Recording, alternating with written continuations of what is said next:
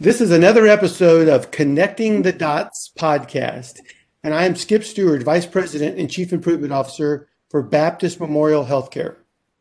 And hey, everybody, I'm Jake Lancaster, an internal medicine physician and the Chief Medical Information Officer for the Baptist system. And I'm also going to play H.F. Mason, the general surgeon, today since he couldn't be with us. But that's going to be a tough task. Well, guys, today we are so incredibly honored to have a very good friend, Billy Taylor. Billy, I'm so glad you're here. If you would tell the audience who you are and a little bit about your unique background and what you're doing today. Well, first of all, Skip, thank you for having me on the podcast. I was excited to get the invitation and honored. Billy Taylor, I spent 30 years with Goodyear Tire and Rubber Company. Worked my way through running some of their largest plants, both union and union free. And then I moved to running North America operations for their commercial plants, and then became the Chief Diversity Inclusion Officer. So how do you embrace the people side of operational excellence? And I like to say diversity and inclusion. Diversity is who drives excellence. Inclusion is how you drive it. And so when I went there, I spent 30 years. I made the decision to retire and end up starting the company Linked XL, meaning Linked Excellence. And so from that, it's a business operating system firm where we help design your operating system. So embracing what you do best and taking the tools from systems like the Toyota system, Toyota Kata, we help you build your unique system to embrace your unique differences. And so that's what I do now, working with companies like Note Printing Australia, Continental Structural Plastics, and PPG. Well, Billy, I've heard you speak so many times on keynotes, and a theme that I've always enjoyed listening to you talk about it at different levels, at different angles, is the subject of standardization. And I know that sometimes when people hear that word, they might think that you're trying to put constraints on them. Tell me a little bit, why does that subject of standardization mean so much to you? I think standards, again, they're not monuments, so they don't handcuff you. They're permanent. They're not permanent. I'm sorry. You have to earn the right to change them. When I think of standards, put it in the context of what you accept, you cannot change. So if you don't have a standard, then you'll accept anything. And so you have this guideline and hold to that guideline until you find something better. So you have to earn the right to change. And so standards build those guidelines that drive you to perfection or excellence. And so what you accept, you cannot change. And I use those things around standards, those mindsets around standards, even when I talk to my children. Right? I often say, what you accept, you cannot change.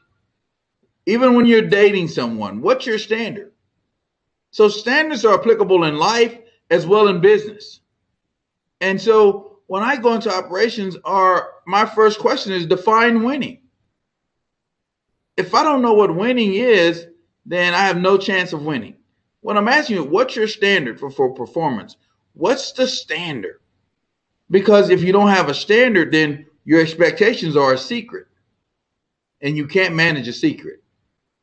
And so when I look at standards, that's that guideline that I think you have to be very upfront about. You know, one of the things I like to think about it also, and see if you agree or your reaction, is that there's two types of standards, or maybe not the word type, maybe isn't the best word, but I like to think about the standard outcome versus the standard methods to produce the standard outcome. Mm-hmm. And in the Toyota Kata mindset that we promote at Baptist, the standard method is just an experiment. That's right. And we have to experiment our way to ultimately be able to produce the standard outcome. But it's a much more respectful environment when we have those standards versus just having tribal knowledge that can change from day to day. Yes. And, standing in the frame of Kata, right? And those standards should be tested as well, right? Your hypothesis. And so you have to have that baseline. It's critically important. as you look at rolling those out, your standard methods to get your standard results. And I look at what are your KPAs that deliver your KPIs.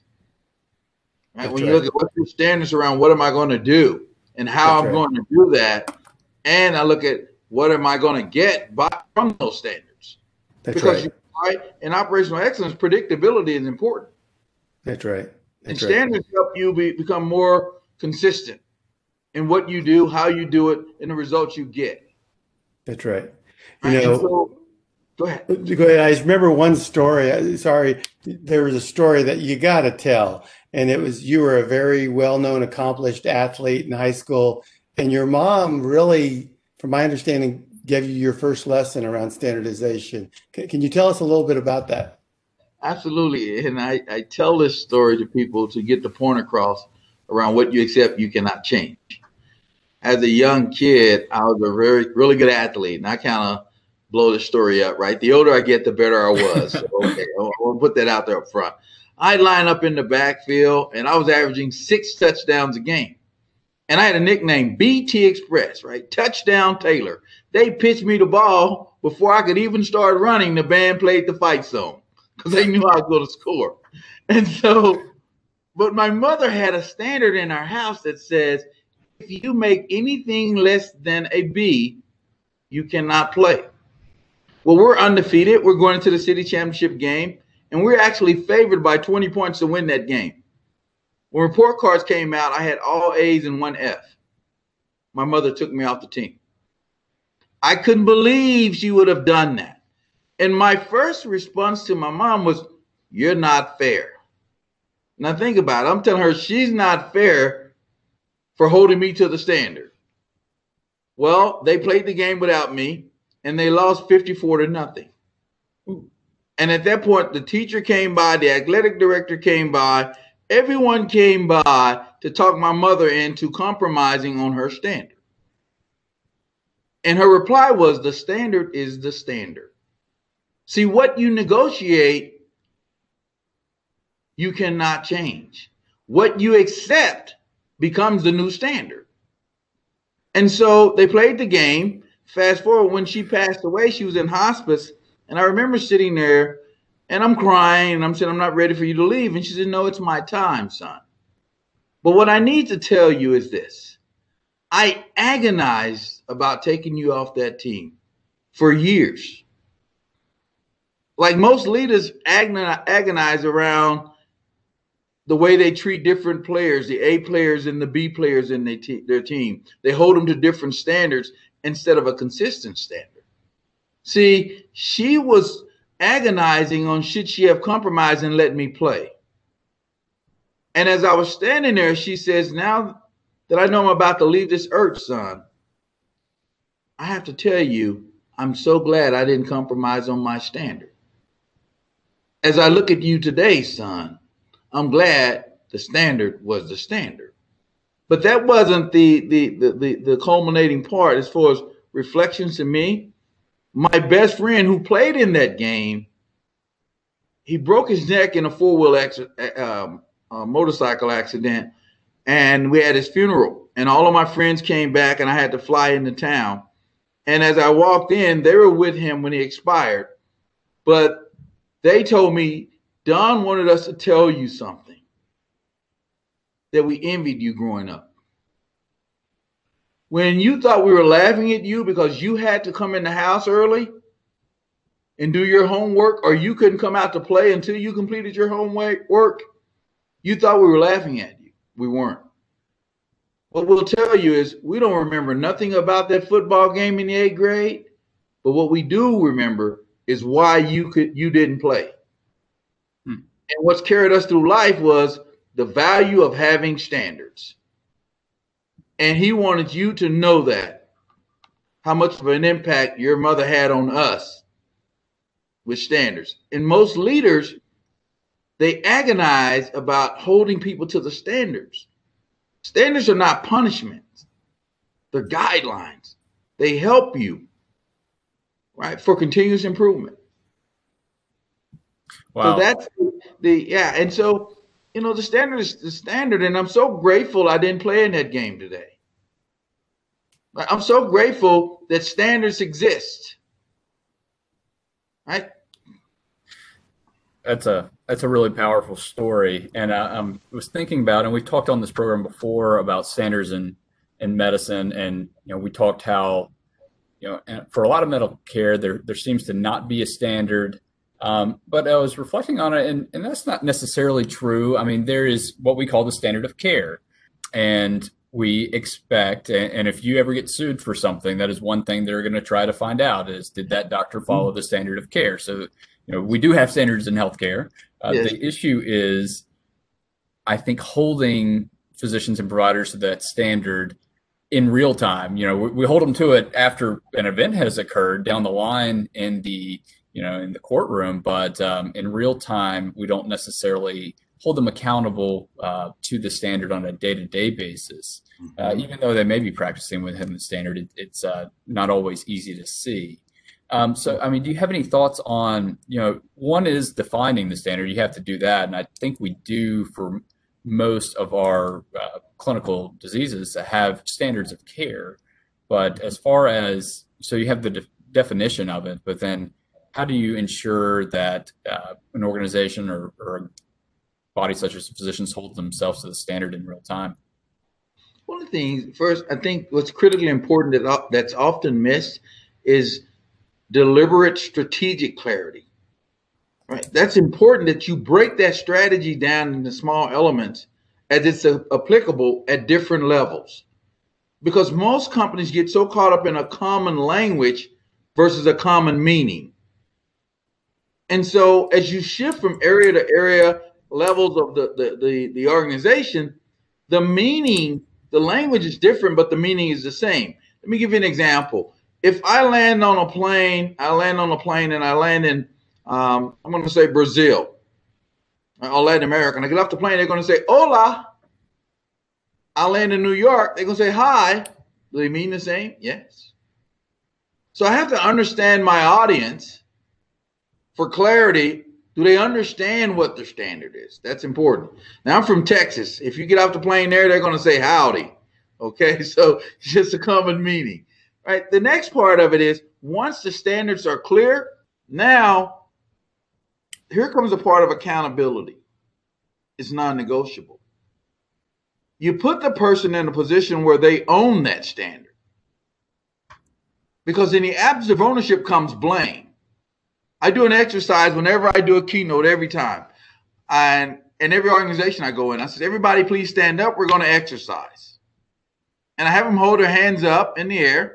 And I give them what's called standard work. Now, don't you think about the question you just asked me. Standard work. We're going to turn to the left, stretch, count to 3. And we're going to turn to the right, stretch, count to 3. And then we're going to do spirit fingers, because we want you to be comfortable being uncomfortable. Then I'm going to say, on the count of 3, we're going to clap. And I ask everybody clearly, do you understand the standard? They say yes. I says, okay, let's go to work. I says, put your hands up. Here we go. To the left. 1, 2, 3. To the right. 1, 2, 3. In the middle. 1, 2. And then I clap on 2. Then I say 3. Everybody claps on 2 with me. Now I asked them, the standard was clap on 3. And then I asked them, so why did you clap on 2 when I asked you to clap on 3? The first thing they say is, because you did. And then I say, oh, you're going to blame me because you can't focus, right? And then they start laughing. And now I've got them captivated. And then I say, well, there's 2 things here that leaders have to embrace. People will follow what you do before they follow what you say. But the standard is the standard. It's non-negotiable. Leaders are not exempt. What I would have hoped for was someone who would have called me out. And leaders have to be willing to be called out on the standard. And often leaders are not, right? They don't want the dead fish put on the table, right? And you have to put the dead fish on the table, or it's going to what? Stink. And so that's what I say. Here's where standards start to come into play, and they stick. When companies celebrate the red. When standards become punitive, That's why people don't want to be held accountable to those standards, because it's punitive. And psychological safety is just as hurtful as physical safety. And so your standards have to come with some level of psychological safety. Well, it's okay for people to tell you.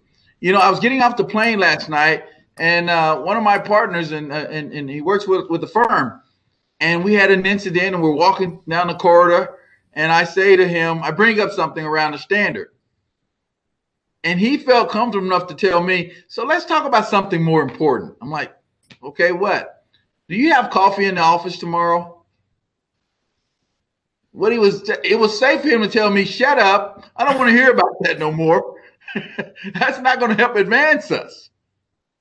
Right? The standard is we focus on the business, Billy, and you're letting those outside things come in. But you know what? I have a safe space that he can tell me about the standard. Psychologically safe. And so that's what I see most organizations that have problems with standards. Standards become punitive. And then I laugh about this. When they become punitive, you create the Saturday Night Fever environment, right? And that's remember John Travolta in Saturday Night Fever, and people get in the meeting, I stand alive, and they're going to throw everybody under the bus. No. The standard's not important anymore. It's about survival, and that's become things are punitive. No. That's a great point. The other thing I think is interesting, Billy, is that, and we'll for the podcast listeners, we'll shift to another subject in a minute. But another thing I've heard you speak so many times on that I find interesting is I call it different stories of evolution of understanding. So not only did your mother at a young age, you were still learning the importance because you had a mentor when you were coming through the executive rank at Goodyear that really sent you a loud and clear message to it. Am I saying that correctly? That is correct. And Larry Robbins, and he happened to be one of my best friends, and he was grooming me as I was coming through the ranks. But he would go the extra mile to let me know what the standard was and that there's consequences, right, when you continue to not follow the standards. Sure. And he asked two questions for me. What do you need from me to follow the standard? So he was a part of the solution. What do you need from me?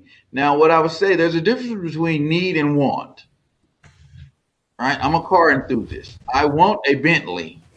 I need a ride to work. There's a difference, right? So he would break it down to say, what do you need from me? And he would, in every case, he would give me what I needed. And then he would come back and say to me, the next question was, why do you accept that? Why do you accept people not following the standard? And he was very hard on me. In fact, I've only been written up twice in my career, both by him. Once I thought I was getting a raise, and we had almost record performance. He calls me into his office. I'm thinking I'm getting a raise, and he hands me a letter that says, for failing to meet the standard, here are the consequences. And I'm so mad at him. It's like my mother all over again. How could you do this to me?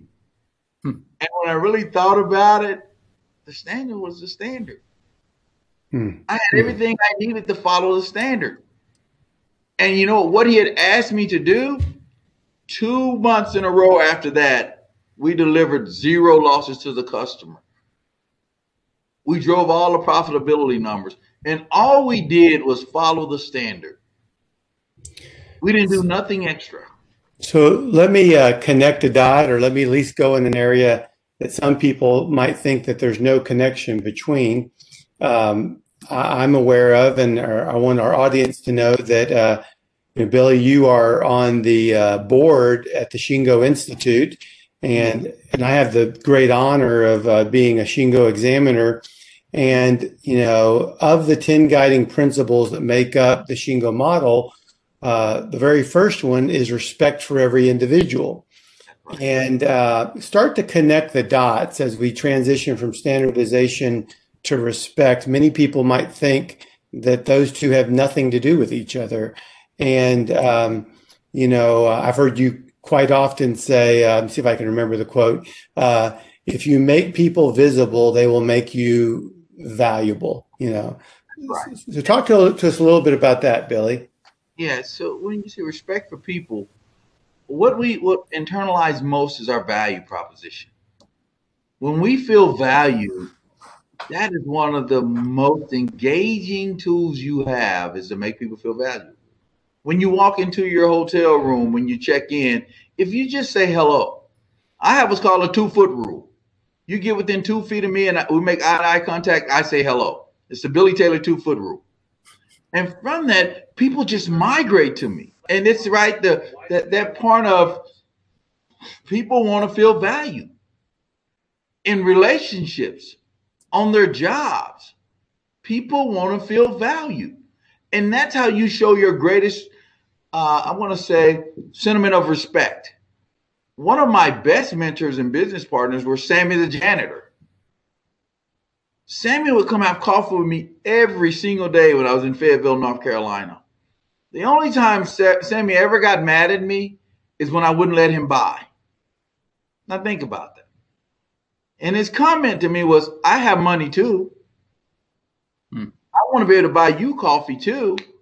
But he'd often tell me, now, General, what you're about to tell those people in that break area, you're speaking a foreign language to them. Now, explain to me how you're going to present that. And I'm like, Sammy, I love that idea. I'm going to use that. When Sammy walks out of my office, how does Sammy feel? Value. And respect for people is including them, making their voice be heard, right? That constancy of purpose is now they become evangelists to what you're doing. And I call them process evangelists, right? What's the message? But if you make people visible, they'll make you valuable. One of my friends has this quote, and he developed it when he was a plant manager. He says, Billy, all encounters matter. I says, absolutely. All encounters matter. And when you're a leader, you're kind of like a rock star. You don't see it like that, but people see you like that. And so if you're out there walking by people, you're not talking to people, you're not acknowledging people, something that simple, they don't feel you value them. I love that comment that all encounters matter.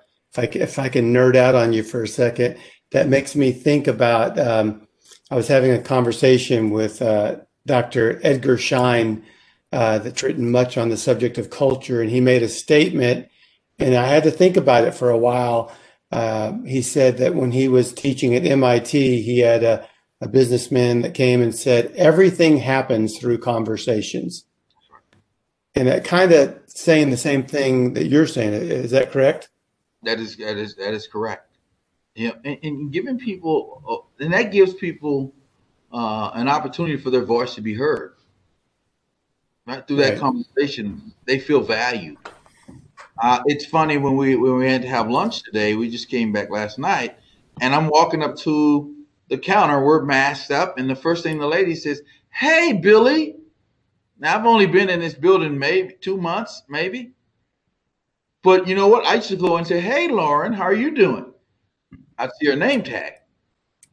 Now she looks forward to seeing Billy. Billy looks forward to seeing her. And guess what? John comes around the corner, who's the chef. Is that Billy? Right? When I walked in this morning, he says, "Hey, Billy." I'm thinking, wow, what are we doing to each other? We're making each other visible. We're making each other visible. And therefore, we both feel valued. It's not about lunch. It's not about who has the title. It's that point around making people feel valued. I think that's really fascinating. The part about especially you making people visible and getting input from sources that you would not necessarily traditionally look to. One of the books I liked that I picked up recently is called Range, and one of the things that it got to in the end was just having that diverse group of opinions and voices come in, especially when you're making decisions, can really help you. And it's been really helpful in complex industries to avoid groupthink and avoid some of those narrow-minded kind of everybody is thinking the exact same way because they're all trained the same way, and it can really expose flaws in your arguments. Have you noticed over your career that pulling in those different voices has helped you? Absolutely. So here's my saying. I said I had to be very smart to go up the corporate ladder. And I was smart. I've got 13 degrees. And everybody, you have 13? Yeah. I was smart enough to earn 2. I hired 11. Okay? And I use all 13 of them to the fullest. And I do. I look around where I'm not strong and I build teams around me that bring something to the table that'll help me. Right? And that's, for me, that's the being open-minded, right? The challenge of operational excellence is knowing enough to know you're right, but not knowing enough to know when you're wrong. Mm-hmm. And being open-minded to bring people in and bring different viewpoints, right? Because it's not your viewpoint by itself that's going to drive excellence. And you hear about culture and those old sayings around culture eats strategy for breakfast. I've heard those things. But what I would tell you is culture controls strategy. It really does. And control is a harsh word, but culture controls strategy. And when people are buying in to what you're doing, they're going to drive the performance. That's that value proposition again. And often people forget that. We build this thing around accountability and ownership. With the new workforce, right? Millennials now, they live in work at the same time. Right? When I was coming up, I had to work to live. It's a different world now. So how do I tap into that in today's workforce? And what I mean by that, in the past, we used to really focus on accountability. I want accountability. Billy Taylor wants ownership with today's workforce. See, now accountability is a subset of ownership. I want you to think about it. If you've ever rented a car, right? I'm accountable for that car and to get it back, but I don't treat it like the car I own. I don't wash that rental car before I take it back. I'm not changing the oil in that rental car. I'm not even going to let you eat in my car. And it's nowhere near as nice as some of the rental cars I've had, but I own it. And the difference between accountability and ownership is now it's internal, and living the work is internal. And that's a change in evolution of how we're leading in today's society.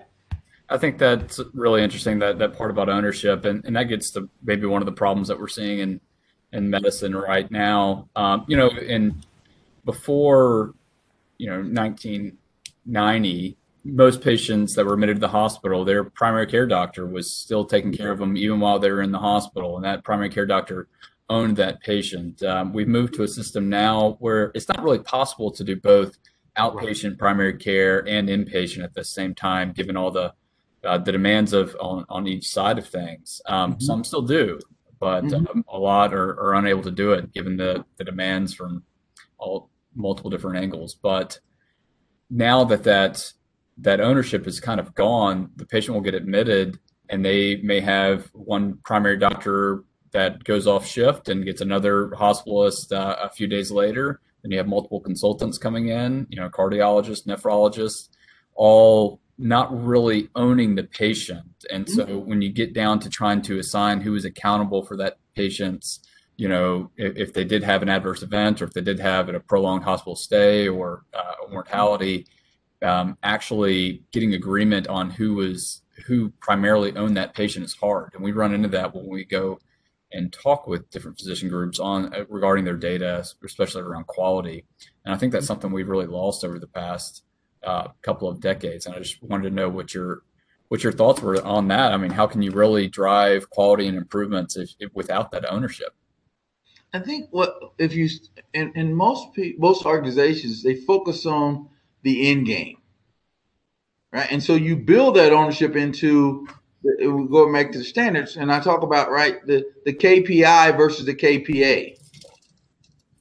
If I build standards around my key performance actions, this is what I do, no matter who it is, it's consistent, and those ownership principles are built into the KPA, the key performance actions, and you'll get a consistent key performance indicator. So when you're talking about if I want to lose weight, right, I stand on the scale every day. That's patient care. That's the KPI. But if I watch what I eat, I track, right, what I drink, my exercise, if I do this consistently, I'll get that consistently. And so building standards into the what you do, the KPA, rather than the KPI. Most companies build a standard into the KPI, the end game, rather than the KPA. And then the second part, when you're talking about respect for people, think about it like this here also. So when you're looking at your KPA, when people own it, when they don't know, or it's not, I'm not going to call it personal. They're not attached to the action. So like my son, right? You've heard saying, measure what matters. Great companies, you have to measure what matters. If you don't measure it, then it's not happening. And they stay so focusing on measuring what matters. But this happened with my son. He played basketball at St. Vincent St. Mary's High School. That's where LeBron James went. And they won the state championship. Well, the day before, we went to the gym every day and put up 300 shots. And he had to shoot 60%. The last day before the second state final, he shot 80%. But I had to go to a meeting and I couldn't watch. He sent me the picture and he looked like he was crying. I called him. I said, son, what's wrong? He goes, what do you mean, Dad? I shot 80%. I said, but look, you're frowning. He says to me, Dad, can I tell you something? That 80% meant nothing because you weren't here. Today I realized that I'll never remember all the games you came to, but I'll never forget the 2 you missed. And he says, Dad, can I share something with you? I love you. But I'm going to tell you something. Good leaders measure what matters, but great leaders embrace the fact that everything that matters can't be measured. Oh, I like that.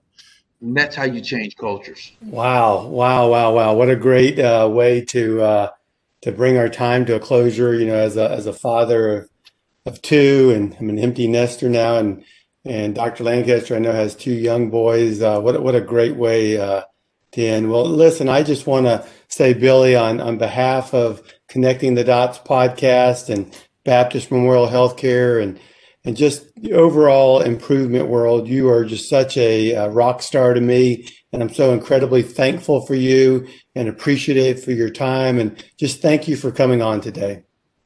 Both of you, thank you for having me on. And it's been a very, very humbling and fulfilling experience for me to be on the podcast. So look forward to joining you again. So I don't want to make this the first and last time. Absolutely. Have you back. Absolutely. Great. Thank you so much.